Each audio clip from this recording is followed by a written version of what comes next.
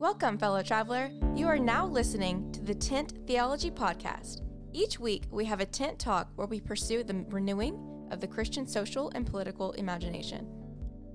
Anyone who tries to talk about Christianity and politics today will very quickly come up against a common objection, which is that Christianity and politics have nothing in common, or that church and state should remain separate, or that Christianity is about private morality and politics is about public ethics, and the two are different.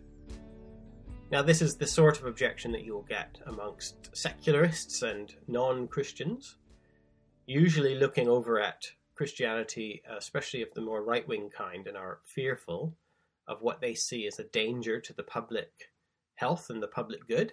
But you'll also get this objection from Christians themselves, from evangelicals and charismatics. And it will usually run along the lines of Jesus was primarily about the salvation of souls, and the salvation of souls is primarily an individual concern. Your forgiveness is a forgiveness of your sin. And that we should be suspicious of something called the social gospel, which would be the organized effort to do something about ills in society.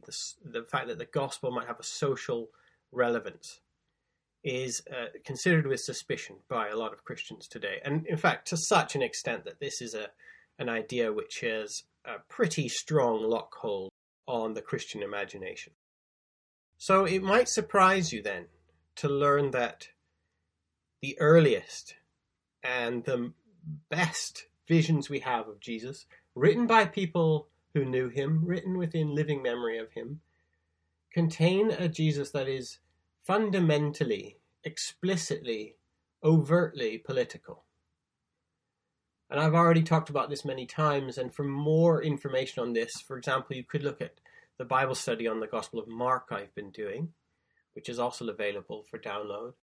And you just simply cannot tell the story of the Gospels without referring to words and phrases and ideas, to teachings and actions, which not only are they political and social in their outworkings and in their implications, but they were political and social in their intent.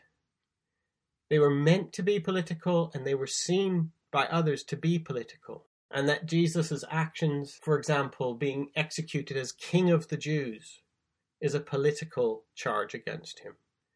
That he was crucified is a political torture device reserved for people seen to be enemies of Rome. That every time Jesus spoke to Samaritans, or women, or children, or ill people, he was also making a comment about how society was organized, its public values, who they thought was important and worthy of spending resources and time and effort on. And so Jesus' responses to them and to that system is itself highly political and highly charged with politics. And the objections to him were always ones of people worried that he was getting too many followers, that the whole world was going over to him, that the Pharisees and the Romans and the tax collectors and the rich were losing their power. This is precisely Mary's hymn, which is in the Gospel of Luke, where she recognizes that the coming of the Messiah will be the time when the rich and the mighty are pulled down and the poor are lifted up, the lowly are lifted up. And the angels are announcing the advent of a new king, and the wise men, the magi, the magicians are coming from the east in order to pay homage to a new king, and Herod is worried about losing his power to this upstart. It's just impossible to tell the story of Jesus without referring explicitly to politics, war, taxes, laws, religion, family, tribe, nation, you name it. There's a socio-political aspect to the Jesus story.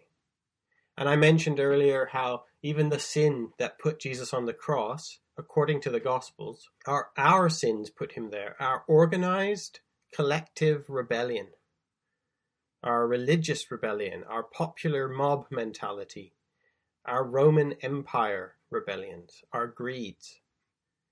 And the personal aspect of sin is definitely there, but it's personal because we appropriate and take into ourselves and own for ourselves the sin that we were born into, the systems that we were born into. So when sin becomes personal, it doesn't become private. All it's doing is you are taking on for yourself the narrative and the hymn sheet that you've been offered. You're partnering with the lie. And so sin is not a private affair. It's a personal affair, a representation of a public state of existence. Do you choose to endorse it in your body or not? Do you choose to reject it? Which is why when Jesus calls for repentance, he's calling people to change their hearts and their minds, to turn away from the systems and families and tribes and groups they were born into, which are giving them an identity and a purpose. And he's asking them to die to those things and be born again and be born into his movement, which has its own identity, its own destiny, its own laws, its own ethics, its own vision, shared collective vision for the world. And the earliest Christians called this kingdom. Again, they didn't think they were starting a new religion. They thought they were part of a new kingdom. And it's this political imagination that runs throughout the entire New Testament, much like yeast runs throughout dough, much like a mustard seed works its way through the cracks in the pavement and grows up like a weed, getting into everything, and you can never get it out. Now, when it comes to early Christian imagination, you can't get any earlier than the New Testament. People will often start at the Gospels because the Gospels, Matthew, Mark, Luke, and John, they come at the beginning of the New Testament. But the earliest Gospel, which was probably Mark, wasn't written until the late 60s, the early 70s, at the earliest. John was perhaps written in the 80s or 90s at the latest. The Gospels are not the earliest text in the New Testament. They describe the life of Jesus, but they themselves were written down after the church had already been in operation for a good 30 to 40 years. For the earliest Christian imagination, we have to go to the letters of the Apostle Paul. Paul was writing to a church in the 40s and 50s. Remember, Jesus was doing his stuff in the 30s, and Paul was converted in the mid-30s and started writing shortly after that. So it is to Paul's letters that we look for a window into the earliest Christian imagination. And in Paul's letters, sometimes he quotes things that he himself didn't write. For example, Philippians chapter 2, where Paul inserts into his letter to the people of Philippi a hymn or a poem that almost certainly he didn't write. Almost certainly he is taking this pre-existing material and putting it into his letter because it's a piece of art that his audience already was familiar with. He's quoting something back to them in much the same way that if I just said, "Amazing grace, how sweet the sound that saved a wretch like me," you would know, because it's the most famous hymn in the world, that I'm drawing from common knowledge. I'm drawing from shared experience. I'm trying to use somebody else's words to help me make a teaching point. So, with that in mind, would you like to hear arguably the oldest words that anybody ever wrote about Jesus? In Philippians chapter 2, Paul has been writing to his friends and he's been encouraging them in their conflict resolution skills. And he starts in chapter 2, he says, "So if there's any encouragement in Christ, any comfort, make my joy complete by being of the same mind, being in full accord with each other. Do nothing from rivalry or conceit, but in humility count others more significant than yourselves. Let each of you look not only to your own interests, but also to the interests of others. Have this mind amongst yourselves, which is yours in Christ Jesus." And then he breaks off into a hymn. And a lot of your translations will even demonstrate that this is a poem here, through the way it's written. So then he quotes something that he himself did not write. "Who, though he was in the form of God, did not count equality with God a thing to be grasped. But he emptied himself, taking the form of a servant, being born in the likeness of men, and being found in human form, he humbled himself by becoming obedient to the point of death, even death on a cross. Therefore God has highly exalted him and bestowed on him the name that is above every name, so that at the name of Jesus every knee should bow, in heaven and on earth and under the earth, and every tongue confess that Jesus Christ is Lord, to the glory of God the Father. Next time somebody tells you that Jesus was not primarily a political figure, or that the New Testament is not a political document, point them to this hymn. We've been trained to think Christianity is primarily spiritual and religious. And so we are trained to read this little hymn as if it's primarily a statement about how Jesus, the God, became a human. But that's not what this is about. There are overt politics in this text which we miss. Let's put our political theology hats on and have a look. The first thing to notice is in verse 6, who though he was the form of God, did not count equality with God a thing to be grasped. Equality with God. The phrase is isa theo. Donald Trump considered himself isa theo, so he ran to become President of the United States. Boris Johnson considered himself isa theo, so he ran to become Prime Minister of the United Kingdom. Isa theo, equality with God, was not a religious phrase. It's a political term.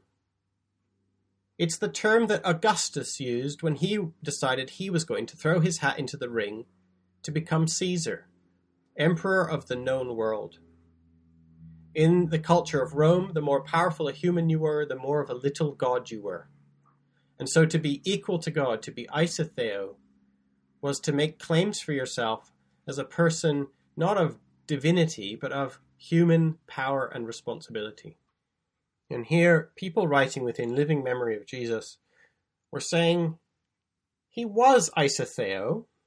However, he didn't consider isa theo a matter for grasping, a thing to be grasped. And some of your translations might have exploited or used to his own advantage. And all those words are fine, they're all good. The word is harpagmon, which again, there's a political edge to it. It's a technical-political term. If you've ever been walking down the street and somebody accosted you and said, we want you to sign this petition, we're trying to change the laws, we're trying to change the zoning, we're trying to stop abortion, we're trying to protect the climate.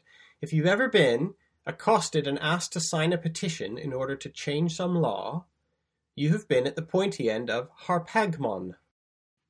Likewise, if you've ever tried to run for office, maybe political office, or maybe even just to be head of a board or a member of a PTA or on a church group, any time where you have to go to somebody and say, will I get your support at the time? When the time comes down to it, when it's time to vote or when it's time to show our support, can I count on yours? Can I use your power in order to get our agenda through the system? Note that here it's not isa theo, equality with God, that's the problem. It's harpagmon. Isa theo shows up only in one other place in the New Testament. In the Gospel of John, when some Jewish authorities are attacking Jesus, they claim that he wants to be like God or he's making himself equal to God. And for them, that was a reason to try and kill Jesus because this was blasphemy. So note that for the Jews, isa theo is appalling. And note that for the Romans, isa theo is a matter of aspiration. And the writers of this hymn, they don't think that Jesus' being isa theo is a bad thing. In a way, they're siding with the Roman view. It's something that is good. However, harpagmon, the grasping and exploiting and using to your own advantage, that's the thing that these hymn writers don't want to have anything to do with. Jesus was equal to God, but he didn't consider it a matter for grasping and exploiting to his own advantage. Instead, he emptied himself and became like a servant. The word here for emptied himself is kenosis. Sometimes English translations will say he became nothing or became as nothing. But I don't like those very much. They don't really capture what's actually going on here. They miss the politics of it, for one thing. Emptied himself is no less confusing, but it is more accurate. Imagine, if you will, a bathtub filling with water. And we all know that water flows to fill the space. But now imagine that that water had control over its own faculties. Imagine that it could stop halfway through.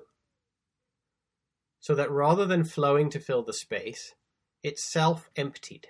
Or to put it in human terms, in a political context, imagine that we are in a reception, waiting to meet a politician.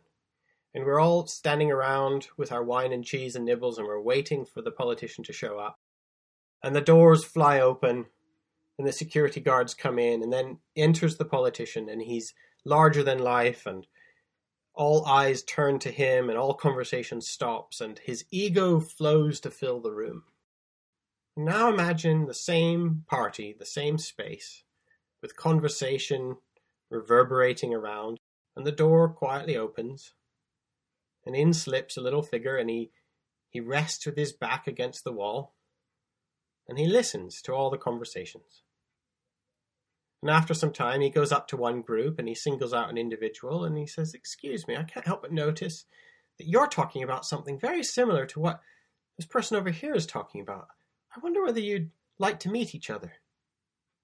And the figure gets two different people together, and he starts them chatting, and then he just quietly slips away. This too is kenosis, self-emptying. It's when you put a limit on yourself in order to make space for other selves. It is not becoming like nothing. It is not to become subservient or a cringing worm or a doormat. It is not disempowering. I would like to point out that to put a limit on yourself, to practice self-control, assumes a self that needs to be controlled. It is to be aware of the power that you have over others and for others, and the responsibility that you now have for the space in which you're using your power, in which you're extending your ego, in which you're using your will. In her book Powers and Submissions, the theologian Sarah Coakley writes about kenosis, and she describes it as gentle space-making. It's the act of withdrawing your will or putting a limit on your will so that other wills might flourish. The kenotic person creates spaces in which other persons can thrive.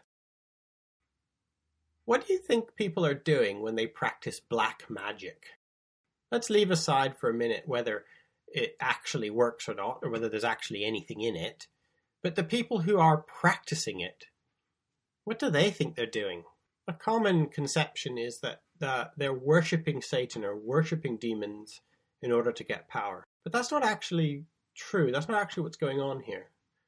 The occult or occultic thinking is a way of gathering information and knowledge in order to manipulate the universe to your own ends. And the way you do it is through the power of your own will. Aleister Crowley is a famous occultist and black magician. He was the inspiration, amongst other things, for the Satanic Bible. And he summed up his philosophy thus. He said, "Do what thou will is the whole of the law." And the idea here is that you focus your will onto the powers of the universe. It might be demons or angels or natural forces or other people's wills and desires. And you marshal these things and you gather them together and you focus them using your will to dominate, to get your agenda through, to get what you want, is the whole of the law. Your will becomes the measure of all goodness. Black magicians don't worship Satan. They worship themselves. I once was talking about this very thing to a group of people who are training to become priests into the Church of England. And one of my students piped up and he said, "Yeah, I used to be a Satanist, and you're absolutely right." If you're interested, you can actually see more of this guy's story. The BBC did a little documentary on him, which you can find on YouTube. It's called Satanism, Self-Harm and Me, A Tattoo to Change Your Life. But in any case, I don't want to get too sidetracked thinking that occultism is all about demons and Satan and magic books and things like that. Because at its base, it's about power and domination. It's about using your will to squash other people's wills. It's about trying to control the space in which what you want happens at the expense of other people's. Have you ever been sitting around a table and everybody's talking and swapping anecdotes and you just really want to get your story out, so you shout over other people to squash them so that your story can be heard? Black magic. Or have you ever been on the motorway and you can tell that there's somebody trying to get in, and all you have to do is just slow down a bit so that they can get onto the road, but you don't want to give up the space because you want to get where you need to get quicker than them? Black magic. Wherever you find the attitude, my will be done, you are in the realm of the occult. So is it any surprise that the movement that was started by the man who said, not my will, but yours be done, has been inimical to black magic from the very start? And it's less to do with so-called spiritual warfare, with naming and shaming demons or calling on angels. And it has to do with the use and abuse of power. In Ephesians 5, Paul gives a whole list of what mutual submission would look like. Everyone be submitted one to another, and he gives a list. And immediately following that is Ephesians 6, where he talks about spiritual warfare and our struggle being against the powers and principalities of this world. Mutual submission, treating others better than yourself, creating space for other people's wills to flourish, is spiritual warfare. That is how the earliest Christians waged their struggle against powers and principalities. And here we see it also happening in Philippians. Jesus, who was equal to God, didn't consider being equal to God a matter for grasping and gathering power by his will in order to shape the world to his agenda, but instead he emptied himself. He practiced self-control and became like a servant. And a servant is not here a subservient, cringing worm. A servant exists for the will of someone else. That's their job description. And this is what God is like. Jesus, who is equal to God, doesn't consider being equal to God a matter for grasping power and dominating. Instead, he put a limit on his will to make room for other wills and took on the form of a servant. And being found in human form, he humbled himself by becoming obedient to the point of death. He submitted to death, even death on a cross, the Roman political torture instrument. Therefore, God has highly exalted him and bestowed on him the name that is above every name, so that at the name of Jesus every knee should bow in heaven and on earth and under the earth, and every tongue confess that Jesus Christ is Lord, to the glory of God the Father. It's worth mentioning here that the Philippians hymn ends with the Lordship of Jesus Christ at a position which is far higher than actually even isotheo, equality with God, would have been. So even Caesar Augustus, who was isotheo, in his wildest dreams he wouldn't have imagined for himself what is ascribed here to Jesus at the end of this hymn. But more importantly is why this hymn is in this section in the first place. Again, we have this idea, don't we, modern Christians, that this is somehow describing what it's like for God to become a human, and he gave up all his power in order to become a lowly human. But this isn't a description of what it's like for the omnipotent Trinity to become an individual human being. Paul says, everyone have this mind amongst you. Be like Jesus Christ. And he doesn't mean, if you should find yourself the recipient of divine omnipotent powers, this is how you should act. Instead, he's saying, if you should find yourself to have some power and responsibility in the room, this is how you should hold yourself. Remember, the whole context here of Philippians is conflict resolution. People arguing, people fighting, people trying to figure out how to organize themselves, as in an early church, in the way they should go.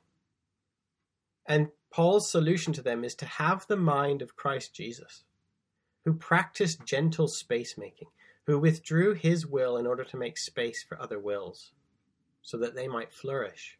And this is a supremely and overtly political thing to do. And the political words are all over the place here, as I've shown.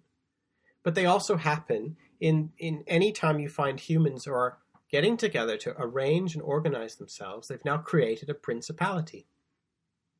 And what kind of principality are you going to make? Are you going to make a principality which is geared towards dominating the will of one person or a small group of people at the expense of the others? Or are you going to try and create spaces in which people are seeking to give their will away as much as possible, to lay down their lives for their friends, to treat others as better than themselves? And this is where politics comes in. The Christian imagination for politics has to do with creating the spaces and habits and forms of life where kenosis is possible. And you need to ask yourself, are my favorite politicians? Don't look at the other team. Don't look at the other people. Look at your people. Look at the people that you like and the people that are claiming your support and are relying on your moral authority. Don't look at the other team's media mechanisms. Look at yours. Look at the voices that are speaking at you and are assuming that you're going to like what you hear. Are these voices that are all about finding ways to dominate and control and win the culture war? Are they about gathering resources in order to silence the opposition? Do they routinely resort to the killing of human beings in order to solve a problem? Is that a solution they think is a valid option when it comes to defending your property rights or your country or your laws or the life that you are living right now? Are the political groups and social movements and churches and organizations and friendship networks, are the spokespeople, the radio personalities, the public worship leaders, the public preachers, the politicians who are claiming your support, are they known for love, joy, peace, kindness, patience, self-control, open-handedness towards foreigners and outsiders, open-handedness towards the sharing and the giving of resources, with the certainty that there's always more than enough to go around? Are the people and the groups that you're a part of able to witness to the powers and principalities, to remind them what their purpose is? And do they have the will and the ability to dismantle inherited traditions and forms of life and institutions that no longer serve their purpose and that aren't loving the neighbor well or treating others as better than themselves? Are you and your groups addicted to common sense and the basic principles of this world? Or are you having your mind renewed according to the mind of Christ? Are you spending your time seeking fellowship and common cause with fellow travelers and people of peace? Or do you spend all your time and your resources and your efforts and your voice shouting louder than the opponents, finding ways to silence them and remove them from the public space? And if you call yourself a Christian and you hear all this, and your first thought is to mock or dismiss this, saying, yeah, but in the real world, you can't organize yourselves or govern anything according to the Sermon on the Mount, the Beatitudes, or the fruits of the Spirit. Well, congratulations. You most certainly are a very good patriot, but please stop calling yourself a follower of the way of Jesus. Because the opposite of this way is not the yellow team, or the green team, or the red team, or the blue team. The opposite to the mind of Christ is black magic. There is, of course, so much more that could be said and will be said in future projects and audio series, but for now I'm going to draw this one to an end. And I hope that it's been of some help to some people as we begin to build again a renewed Christian political imagination for followers of the way. Well, I'm joined, as always, by my good friends Sean McCoy and Chris Marchand, and we are here to debrief, bounce ideas off each other, test our mettle, and see what they made of Philippians 2, kenosis, and making space, and the politics of grasping and letting go. All right, guys, have you ever heard of any of this stuff before? You've both been in Christian circles. Has anyone ever talked to you about Philippians 2 in this way before? Yeah, I would say yes, because I have a seminary education, of course, sir. Okay, very good. I did an exegetical paper in seminary on Philippians 2 because I found it, I was intrigued, one, by the poetic or musical aspect of it. Where did we think this text came from? I was fascinated by that this was a text that existed before, that maybe it arose out of, there's some different theories about it. Did it rise out of the worship of one of the communities? Was it from Philippi itself? Different theories. I was fascinated by that, but in the midst of it, talked about this understanding. I would say, though, that it's not exactly preached on very much, like this understanding of kenosis, of self-emptying. So in that sense, it's kind of like, okay, it's something that's not talked about enough.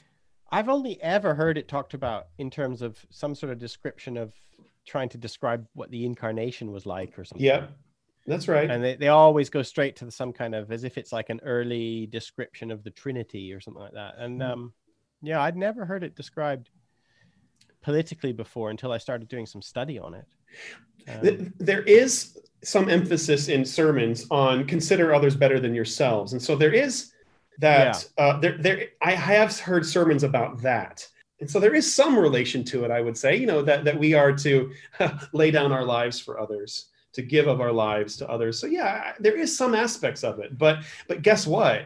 Not in the sense of the political realm. I've never heard that. I mean, so Sean, I get emails all the time asking, like, how come I've never heard this stuff before? I've been a Christian all my life. I've never heard this stuff before. I don't know. Why do you think we rarely hear this stuff? Well, I don't have the seminary degree that the rest of you have. So I'm kind of coming to this as literally the Johnny come lately with my perspective. So I don't really have and I think to your question, I don't have a formal training or even formal way of even engaging with the gospel in this way with the Bible, and even having that imagination as you put it. And so it's kind of working backwards. And so I would say it's definitely part of my journey and maturation when I think of the transformational journey and the growth around my faith, to stop and not just take these words or these phrases at face value as they're written, between periods, and then go back and figure out the context and figure out what it means. One of the big things I've come across in the last couple of years, and please excuse me for my ignorance, but it was the timing of Paul in the Gospels, the four Gospels, in terms of when they were written, in what order. Yeah, right. And because I think to your question, in an hour sermon on a Sunday, when you get the most, I would say from a Western evangelical standpoint, when you get the most out of your time in the Word is going to be or to reflect on it and to be taught something new is going to be during that period. It doesn't mean that you weren't reading the Bible beforehand, but if I'm reading something through the same lens, right? There's no intimacy there. There's no expansion upon what it means unless I just happen to have something else. The first Bible that I bought was the archaeological Bible, which actually has footnotes and supplementals and stuff like that, because that's where my brain went. 15 years ago, was I got to figure out the facts and, be able to speak to the dates and all this other stuff. But I think that's now a disservice in terms of what you're talking about, which is this imagining what that actually means. What does it mean to die to yourself?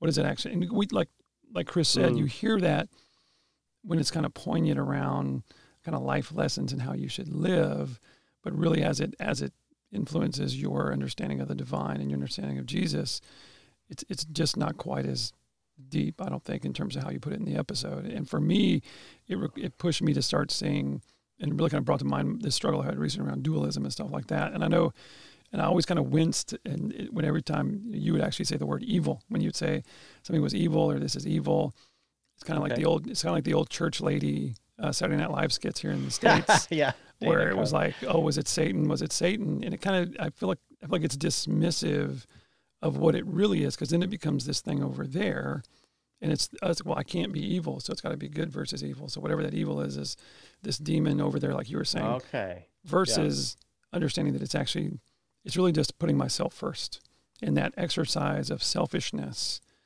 is really where the work is to be done. Because if it's evil and then the bad guy's over there, the person we're going to counter, the non-believer, fill in the blank, your favorite enemy. There's no connection there, and so it's easy. So let me get this right.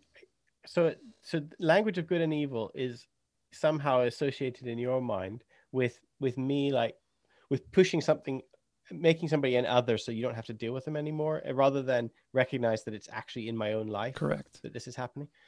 Because it's what polarization is. I mean, right now, back to the political climate. I mean, we're going through the RNC and DNC nominations right now in the States. I only catch a few words because we're not watching it here and there based on what people, and a little bit here and there, because you can't get away from it sometimes. As we're putting on the television to look at the hurricane, and it's on all the major channels. It's like, okay, but it's that divisive language, because it's separate. It takes away the ownership of love. One of the ways I see love is loving somebody for their problems and who they are. Well, if it's evil and it's over there, then I can just dismiss it, and I don't have to concern myself with changing at the heart of that situation. I just have to make sure that I'm better than that. And if I win, how do you deal with the light and dark language in, like, I don't know, the Gospel of John?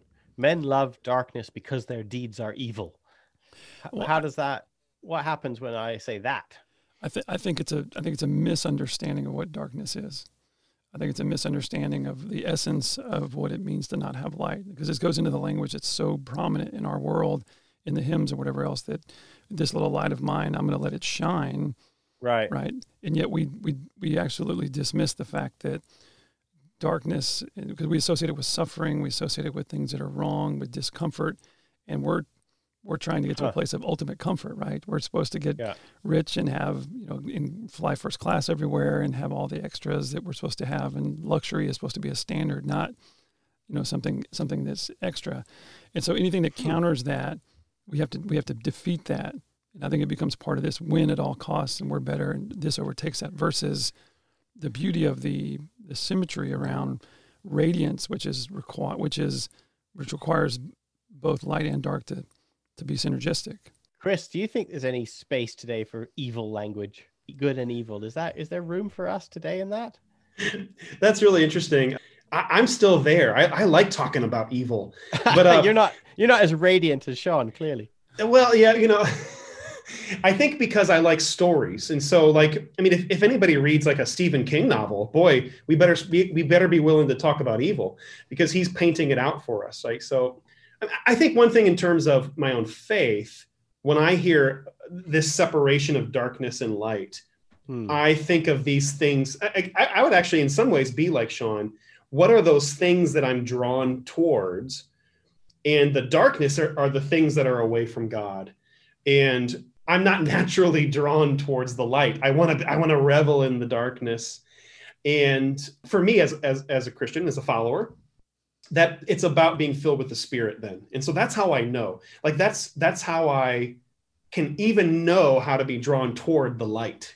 It's a prayer. It's, God, fill me with your Spirit that I might know you. And that's my guide. That's my, Scripture is my guide as well, of course. I guess I'm not thinking it. See, we're getting away from political things. Do you see how I'm talking about my own spiritual life here, right? I've already done that. I've turned this into a sermon. I think. Well, yeah. If the Spirit is the agent of creation, of putting order back out of chaos, if that is the work of the Spirit, if the shalom of everything in its rightful place, that is a political act, right? Justice and peace are shalom, which is about how you organize yourselves and use your power and resolve your conflicts. So now we're into the world of politics. Philippians 2 is specifically set up within a context of how to organize the early church. Everyone consider others better than yourself. this is how you resolve your problems. Judea and Syntyche, I beg you to not fight anymore. That's the context, right? And then he plonks this poem down in the middle of it, which is this metaphysical poem, some people think, which is actually all about this is the right way to use your power. So the spirit of Jesus is a political act in the world, right? So can we riff on your the shalom? So recently as I was explaining what that word, the basis of the word is around living with the tension, right? The peace is, it's not, for many years back to the kind of the dualism side, you know, I always envisioned peace as the elimination of suffering, the elimination of something. We would have peace if there was no problem over here. Right. Kind of back to the light and darkness. Right. But what shalom is the ability for you said things in their proper place, right? So if can we have all, what is all light? If it's nothing but light, what does it look like? It's blinding, you can't see it. If it's all darkness and nothing else, you can't see either. So both of those extremes end up in the same place. But the balance and the living with those two in harmony and in shalom, as I've come to understand it, provides radiance and provides kind of that's where the balance comes from. Like that's how bridges work. That's how tables work. There's a balance of all the forces versus an overwhelming force in one way or the other. And if it is overwhelming, then it's no longer in balance. So that's what it's my mind went straight to lethal violence, right? Because when you have an enemy, if what you're saying, Sean, is true, which I think there's something in there, then killing your enemy is the ultimate act of removing all tension. It's the attempt to not live at all with tension. Yeah. It's the attempt to just completely dominate the space, and you want to eradicate the thing that's causing you trouble rather than living with it, learning to live with it, learning to engage, learning to meet the other, halfway. All that language of real peacemaking and bridge building and conflict management just goes out the window as soon as you blow your enemy's brains away, right? You're using a different language or a different interaction to truly dominate and overcome and just eliminate. And that's a military objective. I mean, that's what you can talk to me about peacekeeping and, keeping, that's more law enforcement. That's what it's supposed to be. But military action is not, there's an objective and it's a straight path that you blaze to get, and you do whatever it takes to get to that point, to achieve that goal. And that's it. And if you look back at in the way that has embedded itself into our culture, the way it's embedded ourselves into masculinity, the way it's embedded itself into how we do anything, business, especially in the Western world, it is like, no, my job is to go out and conquer and eliminate and overcome and decimate the enemy, which is anybody I'm competing against. And we don't allow for room for anything else. I mean, a kenotic life is not a winner. Right. You're not a winner at all costs. You might not even look like a victor because your opponents, the weak-willed, the weak-minded, they're all still there in the room with you. And you might even be doing what they want. That might be one of the outcomes of living a kenotic life, is that you might end up willfully choosing to do what other people want. Right. So you don't look like a winner.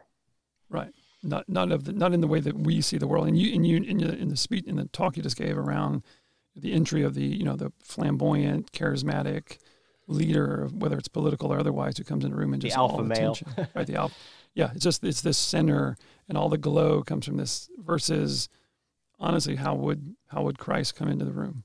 What would Christ's impression be? What would Christ's impact be? Like you said, slip in, kind of on the back, listen, and then what I thought was so beautiful about what you talked about is, and then the act of community, of building relationships rather than destroying them, is what you were alluding to in the talk about. I see Chris over here and I see Stephen over here and go, y'all should talk. Y'all should know each other.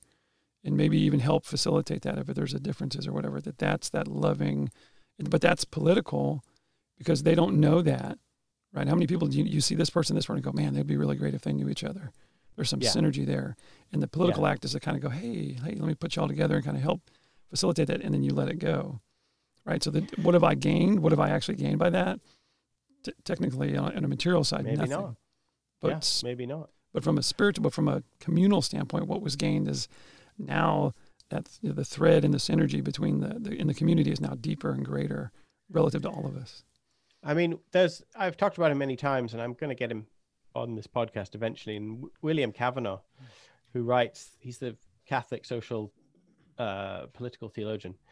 And he writes about one of the church's main jobs is to complexify space. I don't know if I've mentioned this before, but, and he basically looks at our world and he's like, one of the problems is our world is too simple.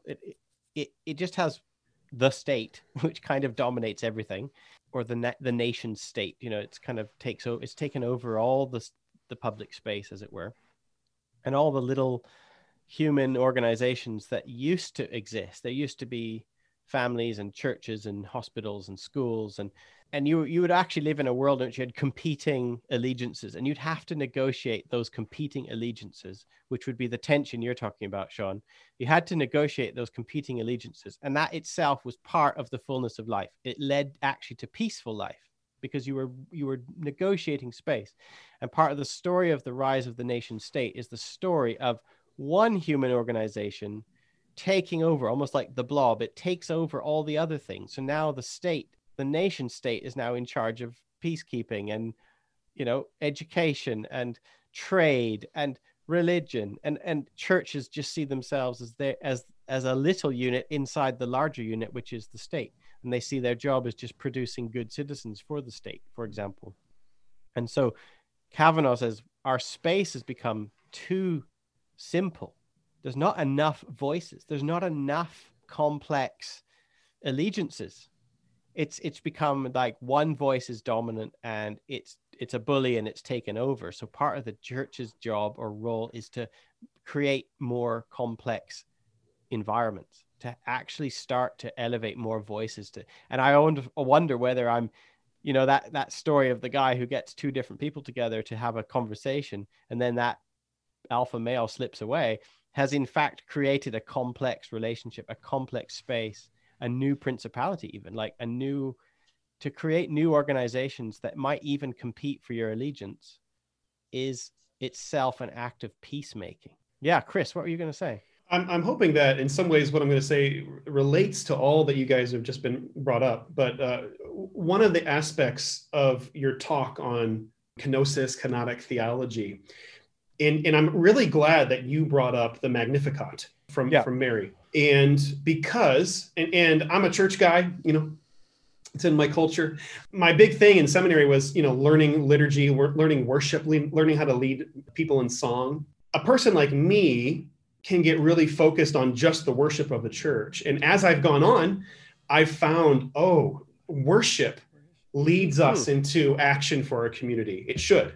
And so here's what I want to say. In my church, during Advent, we pray through the Magnificat. So one thing that I would be an advocate for is that our gathered times of worship, whatever we find ourselves in, for us, it's liturgical. You know, we're reading certain cycles of scriptures. We have certain set prayers. But when I look at my liturgy, you know, and I'm Anglican, you know, I guess that's a free ad for the Anglican Church all around the world. When I look at our liturgy, it is completely self-emptying.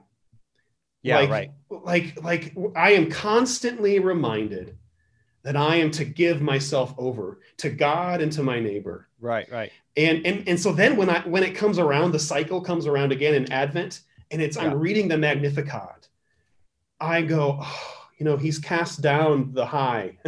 He has brought up the lowly. And sometimes as the worshiper, sometimes I feel like the lowly, and I go, okay, so how can God use little lowly me? But sometimes I'm the high, and I go, oh my goodness, it's time for me to empty myself of my own power, and I go through my own cycles of worship. And so all I really want to say is that I think just like those conversations that you talk about, like where you give space for somebody else to speak, worship is this chance for God to speak into our lives so that we can learn how to become these self-emptying people. Well, this is what Sarah Coakley, who's the priest and the theologian who I quote, she's written about kenosis. She wrote a brilliant chapter. I mean, she's operating at a really high level. Like academically, she's really turning on all gears very high. But she wrote a really good book called Kenosis, or a chapter called Kenosis and Subversion. And she ultimately ends with saying prayer is kenosis. So worship and prayer is creating gentle space where my voice, my ego, my kind of, I'm not sitting on my own throne anymore. I create the space for someone else to be there, another will. And without that, without kenosis, you can't even worship or pray, right? And kenosis is fundamentally political. So again, worship is a political act because you are doing something with your own power. How does this work out, Chris, when you're actually sort of running a congregation or leading, a group of people? Have you ever found a way to help create worshipful, gentle space, in the day-to-day running of a thing? Oh, that's a good question. I feel like, I'm part of a church plant. And so we're in a way, we're always on the ground running. We're just trying to figure it out in the moment sometimes. During Advent and Lent, we have often let others come and speak. So they're not giving the sermon necessarily, but they're speaking from their own lives. When we've done that, we've gotten to see some of the utter pain that people have been through in their lives. And they're just able to speak their story. They're able to see how, and sometimes they're right in the midst of their own healing. It's not as if there's some kind of, they're not all put together. No. And you're not requiring that they've solved their problems before they can talk. Exactly. Yeah. Well, actually, no, we did. No. Yes, exactly. We welcome them to share from their own life, whatever they're in the midst of. And there's a beauty to that, because then we all then start to see, oh my goodness, we've all been through so much, and it leads us to a place of openness to each other. Do you find that, is it possible to lead that way?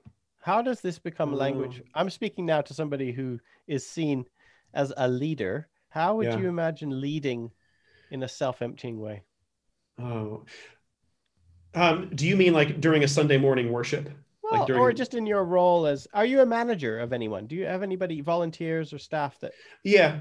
I mean, so right now, this week, my church has had a lot of talks about what's our direction, where are we going, where are we headed, and there's in some ways, we'll see if this gets out publicly. My church is in a bit of an existential crisis. Like, who are we? Where are we focused? And there's people that are just like, there's lots of conversations happening. I think as a leader, I could be really threatened by that.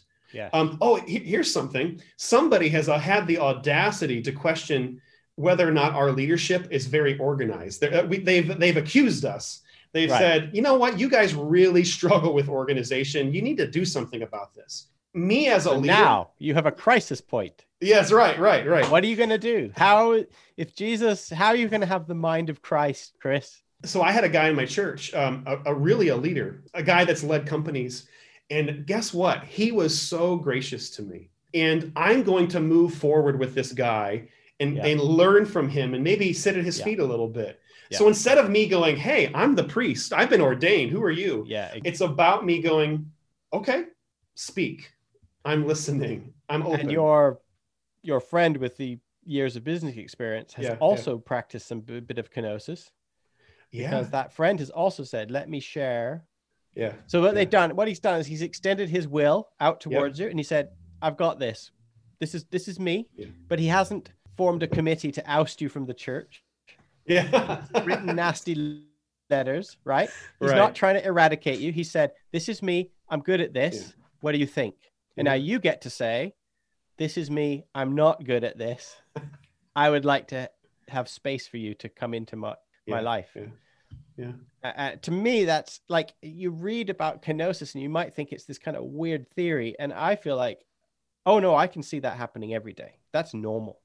That is a normal, peaceful, healthy way of acting in an organization. It's not an extraordinary thing, That's right. So I think that's kenosis, what you've just experienced. But now your job, Chris, as a public professional Christian, is to actively look for more ways to do that to other people. Yeah. To raise up the lowly, as it were. Yeah. To bring down the humble, to the proud. And you're the proud one right now. You're the one with the position and the power. So how do you actively find other people's expertise, and lift them up?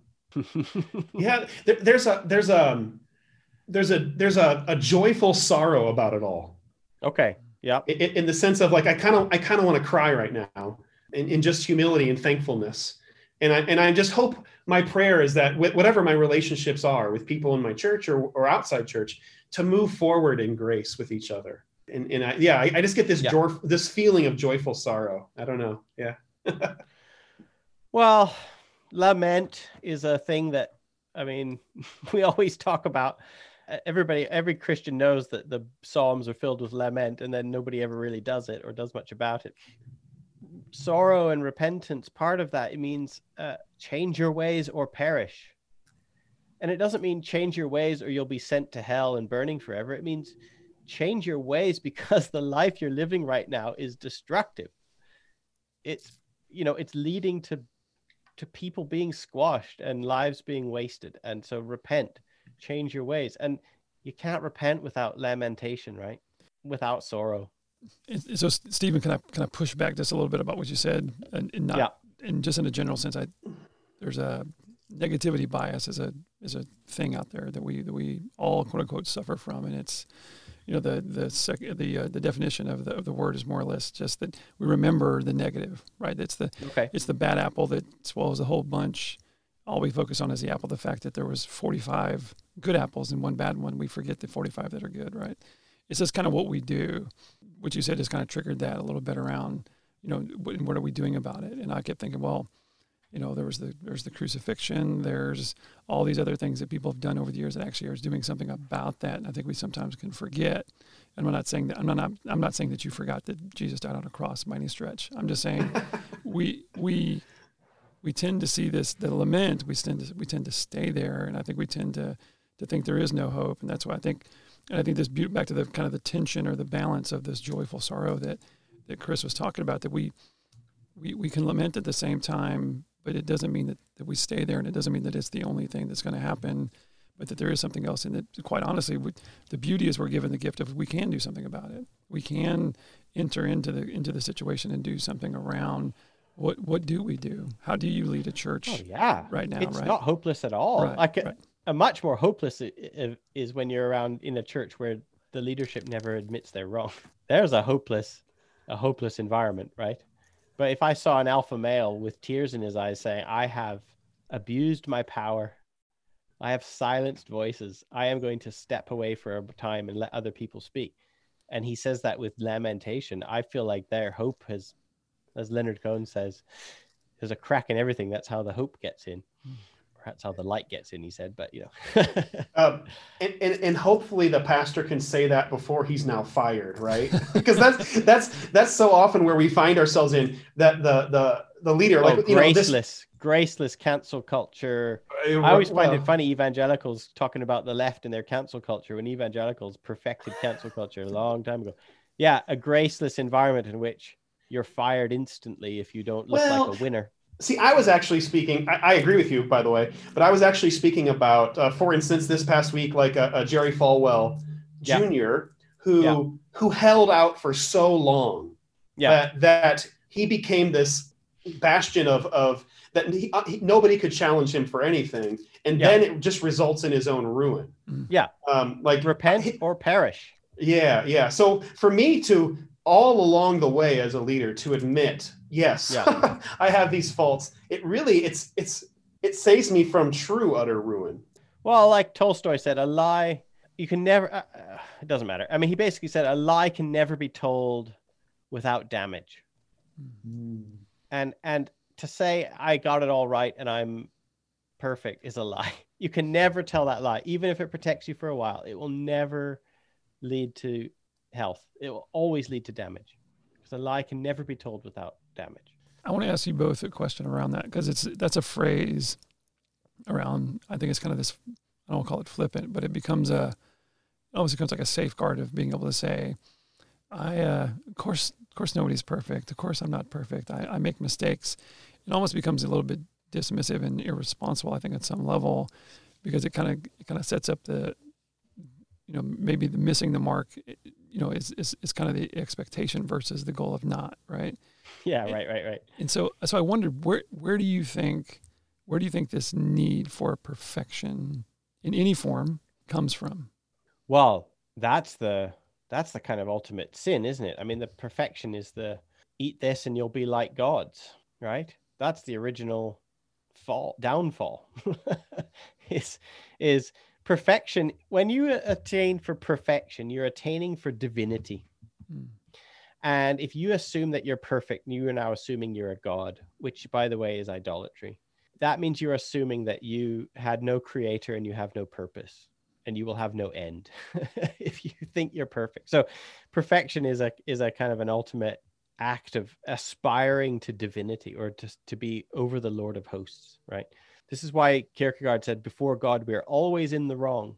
And that's a good thing. It's gospel. It's gospel to be told that you're always in the wrong.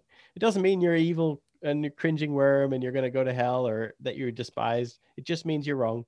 And that's okay. Not being perfect is fine, because you're a human being and human beings aren't perfect.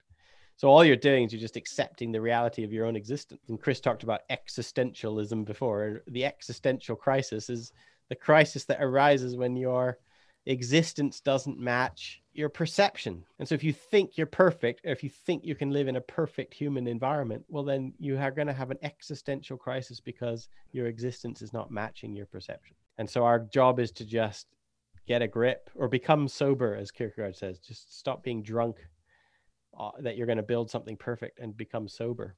Drink more black water, as Jerry Falwell does. Go and Google black water and Jerry Falwell if you want to know what I mean. But become sober. Don't get drunk on your own ideas or your own institutions that you're building, because this is why we're going to talk about it. We've got a guy on. He's going to show up as a guest named Justin Berenger, and we already talked a little bit about Christian anarchy before, which shot Chris's eyebrows through the top of his head. But when we talk about anarchy, we're not talking about violence on the streets. We are talking about people who organize themselves in such a way that they realize their organization itself is faulty and will be faulty and should not persist throughout history unchanged. They are willing to dismantle their organizations if they need to.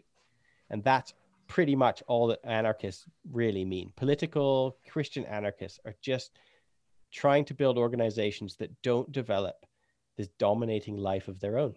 And they're holding it lightly, and they're willing to say, I don't need to have the platform every single Sunday at 10 o'clock till 11 o'clock, just because that's what people like us do. I'm willing to share the space. I'll dismantle the habits that we've developed if it means that power is going to be better used elsewhere, right?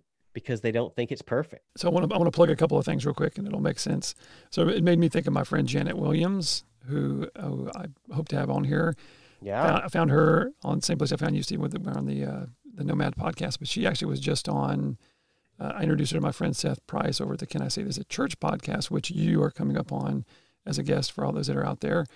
But she talks about the example of going. When you go have a meal, like you don't eat the menu, right? You eat the meal. Right. You order from the menu. There's an irony to what you're saying around. It's meant for us to find freedom. It's meant for us to die to ourselves. There's an inherent initial self application, but then it does this amazing shift, I think, in terms of the application, like you're saying, where it's no longer about me, but I'm so aware of myself that I know that, right? Yeah. And it becomes this, and she talks about, and her one of her great talking points is apophatic theology, which is one of my favorite areas to think about. But in this vein of it's this, you're so in tune with yourself that you let it go, but you don't get so wrapped up in the map, or like Keith Giles, who we've talked about. Keith Giles talks about it's not the map, it's the treasure kind of thing, and it is this living treasure. It's not something stuck in a stone tablet waiting to be discovered in the dead someplace in the Middle East, hopefully in the future. God is alive. God is here. The Spirit is here. The Christ. It's all here at the moment for us to engage in and grow in and have and wrestle with these ideas. What else do you think it means when Jesus says, if you want to save your life, you'll lose it? Right. Lose your life to find yourself. You let go of yourself, and you in an environment of other people who are also letting go of themselves, and all of a sudden you start to find new people, and healthy people are being generated. But back to your issue around where's the education coming from? But if again, to pick on, if you have a certain set of criteria that you're looking to fill in terms of the validity of it around culture, your belief, and you're kind of using the Bible to piecemeal that belief system in, then you don't even have to go read those aspects or even look at that perspective. It's in there, and if you stumble upon it at some point, it may sound like anything else. You can. I've read stuff before and then never really understood it until later. Well, friends, I don't think we're going to get to the end of kenosis and the incarnation. Surprise, surprise, we're not going to plumb the depths of the incarnation in this half an hour chat. But I have so enjoyed talking with you. So Sean and Chris, I thank you for your time. And I look forward to continuing our 10th Theology podcasts as we continue. And I will say that we are about to enter a new phase of 10th Theology. And in the next few episodes, I will be doing a specific question and answer sessions. We will be having some more in-depth, long-form interviews. And we will start to develop and release some Bible study material as well. So watch this space. There's more to come. But we have now finished the 10 episodes of the first season of Followers of the Way. And we are going to be doing some more stuff to lead into the second season in the next few weeks and months to come. But until then, until next week, I thank you and I wish you well. To further support the show, please subscribe wherever you listen to podcasts. Follow us on social media and learn more about 10th Theology at www.10ththeology.com. Thank you for joining us, and God bless everyone.